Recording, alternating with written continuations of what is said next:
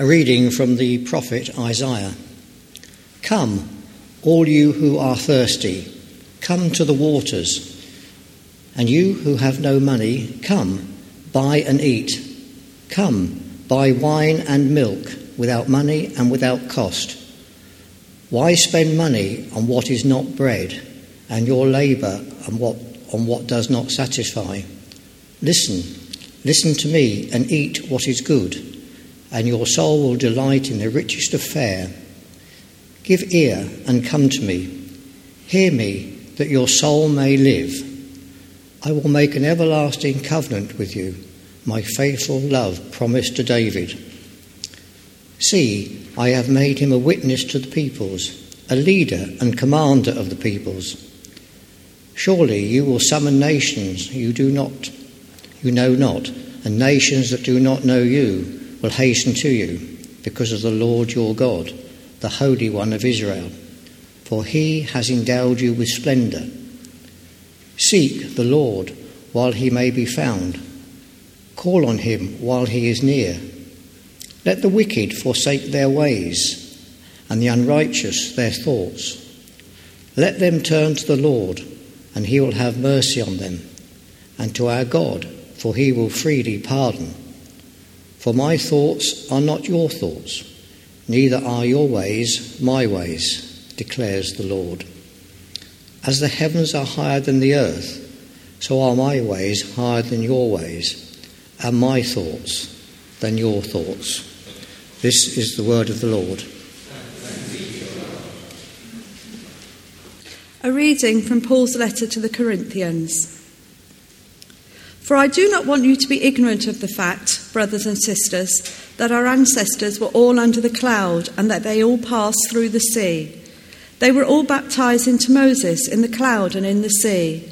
They all drank the same spiritual food and drank the same spiritual drink, for they drank from the spiritual rock that accompanied them, and that rock was Christ. Nevertheless, God was not pleased with most of them. Their bodies were scattered in the wilderness. Now these things occurred as examples to keep us from setting our hearts on evil things as they did. Do not be idolaters, as some of them were.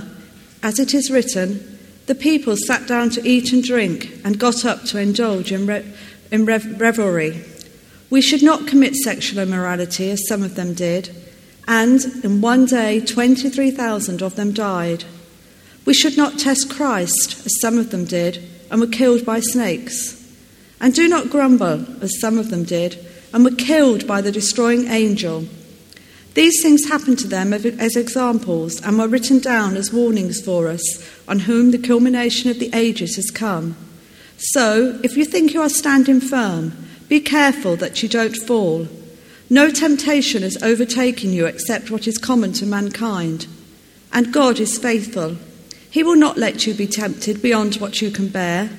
But when you are tempted, he will also provide a way out so that you can endure it. This is the word of the Lord. Hear the gospel of our Lord Jesus Christ according to Luke. Now there were some present at that time who told Jesus about the Galileans, whose blood Pilate had mixed with their sacrifices. Jesus answered, "Do you think that these Galileans were worse sinners than all the other Galileans because they suffered this way? I tell you no. But unless you repent, you too will all perish. Or those 18 who died when the tower in Siloam fell on them, do you think they were more guilty than all the others living in Jerusalem? I tell you no. But unless you repent, you too will all perish." Then he told this parable. A man had a fig tree growing in his vineyard, and he went to look for fruit on it, but did not find any. So he said to the man who took care of the vineyard, "For 3 years now I've been coming to look for fruit on this fig tree and haven't found any. Cut it down. Why should I use up the soil?" "Sir," the man replied, "leave it alone for 1 more year, and I'll dig round it and fertilize it. If it bears fruit next year, fine. If not, then cut it down." This is the gospel of the Lord. Praise to you, O Christ. Well, today is, as I said earlier, the third Sunday in the time we call Lent. And Lent is a time when we're encouraged to reflect on our lives, to reflect on our own sort of spiritual health, on the world around us and the part that we play in it. And where necessary, to make some changes.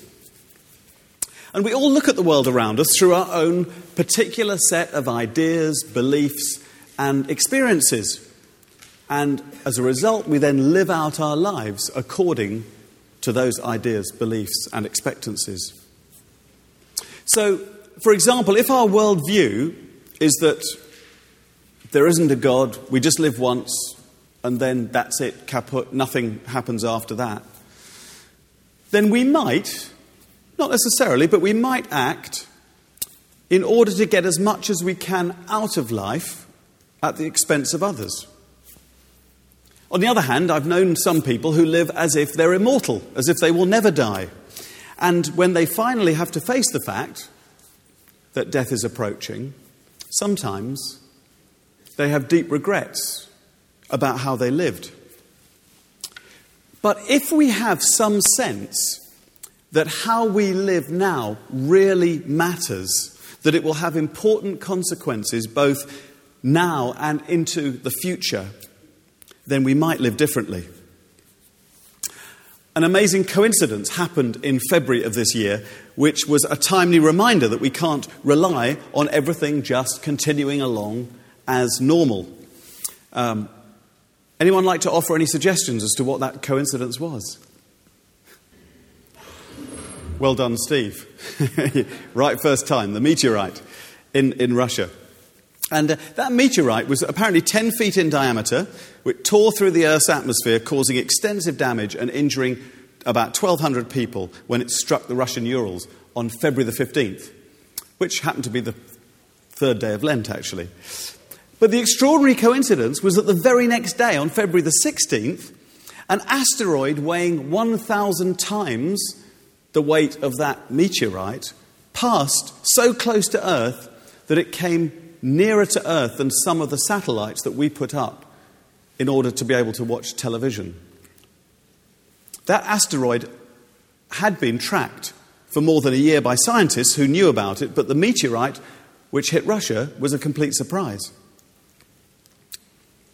Interestingly enough, scientists believe that it was a giant comet or asteroid that crashed into the Yucatan Peninsula in Mexico a long, long time ago, causing tsunamis literally thousands of feet high, which wiped out the dinosaurs and would certainly wipe out human beings if that happened today. It's quite a wake-up call, isn't it? Most of us probably imagine that, well, we'll probably live into our perhaps 80s or 90s, that the world will just continue along as it always has, that our children will do the same, and so on and so forth. This is part of the typical worldview that most people have. But the readings we had from Scripture this morning remind us that the Christian worldview is a little different. The one which the Bible describes and the one which Jesus described is that our lives, our world, and our universe are heading for a decisive climax. And the message is that time is running out. And the Christian perspective is that, yes, we do only live once and then we die, but that how we live our lives and how we respond to the God who made the whole universe, including us, really matters, both in this life and beyond death, for eternity into the future. Isaiah the prophet, who wrote the first passage of Scripture we heard read, which is on page 743 in your Bibles, if you want to turn to that in your Bibles. Isaiah the prophet says in verse 6, he says this, "Seek the Lord while he may be found." That's on page 743. Verse 6, "Seek the Lord while he may be found. Call on him while he is near." There's clearly an implication that time is limited, while he may be found, while he is near. In other words, there isn't an unlimited amount of time to do that. The call is urgent. The context of this passage is a call to God's people who had been forcibly taken from Israel and enslaved in Babylon, hundreds of miles away, and who had as a result started to forget about the God who loved them as they became more and more caught up in the Babylonian culture.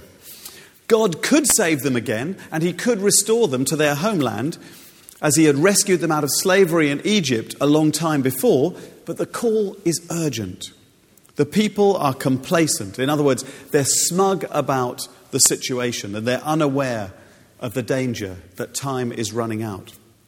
And it's easy to be complacent in our culture today. Here are 3 examples of complacency, if you like. We might be regular churchgoers and believe that this in itself makes us okay, while in point of fact, we might still be far from God, but we don't realize it. We might be hard-working, well-meaning people who don't think God has anything to offer us. So we don't typically go to church, so we just do life without God.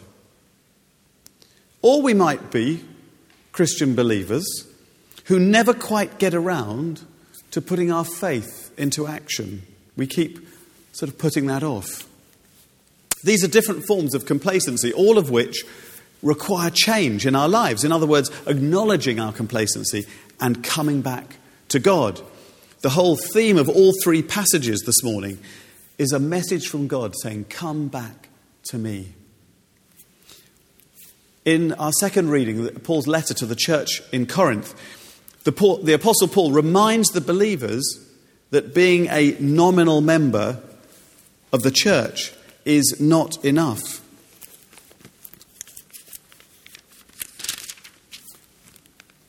That's on page 1151, chapter 10. And he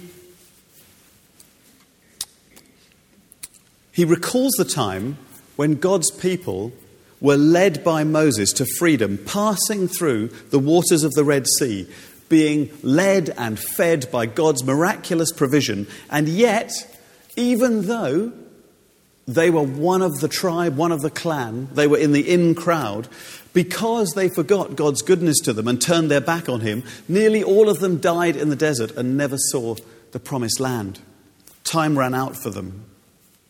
And Paul gives us that as an example. And he goes on to warn the believers against complacency.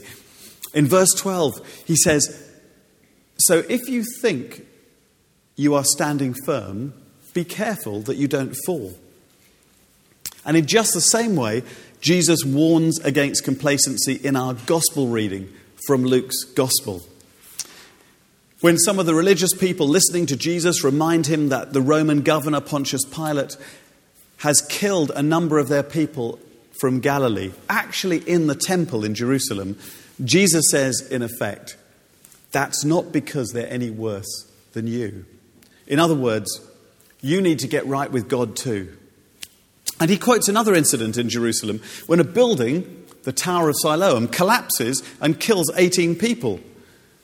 And he says that's not because they were any more guilty than you. Everyone, in other words, needs to get right with God, says Jesus, whether we think we know God or whether we don't. And Lent is a really good time to do that. But what does it look like, this getting right with God, for those of us who are complacent? Well, the first part, I think, is realizing just how much God loves us and just how much our lives matter to God. I think God gets upset with complacency because he knows for what greatness he made us. And it pains him when we turn our backs on him like that. He's like a parent, a loving parent who sees their child going the wrong way, drifting in the wrong direction, off course. Because like a parent, he loves us and he wants the best for us. And if we go back and look at our first reading in Isaiah, God speaking through the prophet Isaiah says in the first verse of that chapter, he says, "Come, all you who are thirsty, come to the waters. And you who have no money, come buy and eat. Come buy wine and milk without money and without cost. God is saying that for those of us who are seeking more out of life, he has all the answers. He has all the provision. He has what we need. He says, if you really want life to the full, come to me. Verse 3 says, give ear and come to me. Listen that you may live. And you know, for the first 40 years of my life, I had no idea that God loved me. I didn't have a clue. So I put my trust in me and not in God. The trouble was that didn't work. It didn't satisfy. But when I came to realize just how much God loved me, everything started to change and to make sense. In verse 7, the prophet Isaiah says, let the wicked forsake their ways and the unrighteous their thoughts. Let them turn to the Lord, and he will have mercy on them, and to our God, for he will freely pardon. I had to do a lot of forsaking of my ways and my thoughts when I discovered this God who loved me. But I discovered that he has mercy, that he freely pardons all those who turn to him. And that is an amazing offer, isn't it? But the scriptures remind us that time is running out. That's why our year of the invitation is important, because time is ticking by for the whole world. And it matters that others hear this good news of God and what he's done for us through his son, Jesus Christ. It was an old friend of mine, Chris, who invited me on a particular day in March 2000 to go along to a church which changed my life forever. Who are we going to invite this year to come along and hear the good news? And I don't know if there's anyone here this morning who has not yet accepted that offer that God makes to each one of us through Jesus, his son. What we call the good news. But it's a bit like this.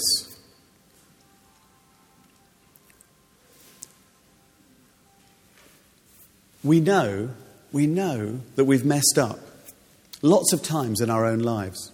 We know the things we've done wrong. Some of the terrible thoughts we've had, some the hatred we've harboured, or the anger we've suppressed, or the people we've hurt, or the selfish ways in which we've lived. And we all know that we have an instinct. We know that all of this is totally unacceptable to a God who is good and loving and holy. We know we can't come to him like that. But the good news is that God knows that too. In fact, he knew how we would be from the beginning, and so in his love, he gave us a way out. He sent Jesus, his son, into the world to save us from our predicament. Jesus, after living a perfect life, laid down his life, carrying our wrongdoing, our sins, himself as he died on the cross, and thereby set us free to know and love God forever, both in this life and for all time. It's awesome, it's incredible, but it's true. And how do we know that it's true? We know that it's true because after 3 days after Jesus died, he came back to life, raised by the power of God, the effect of which on his immediate followers and friends was so powerful that it started a movement which changed the world and made Jesus the centre point of history. And for those who have not yet accepted God's offer of the saving love of his Son, the third Sunday of Lent is as good a time as any to take that step. And if you'd like to do that, I'm going to pray a prayer in a minute or two that you can pray along with me that can help you to do that. For those of us, though, who are complacent in our faith, Lent is as good a time as any to reflect on how far we've drifted away from God, tempted by all of the things in the world around us, and to accept his invitation to come back to him. We cannot rely on our church going or our hymn singing or our communion taking to get by if our lives do not reflect our words. We simply must turn back to God, forsake, as the prophet Isaiah calls it, our wicked ways while we still can, while he may be found. And then our church going and our hymn singing and our communion sharing will reflect his glory in our lives. Let's pray.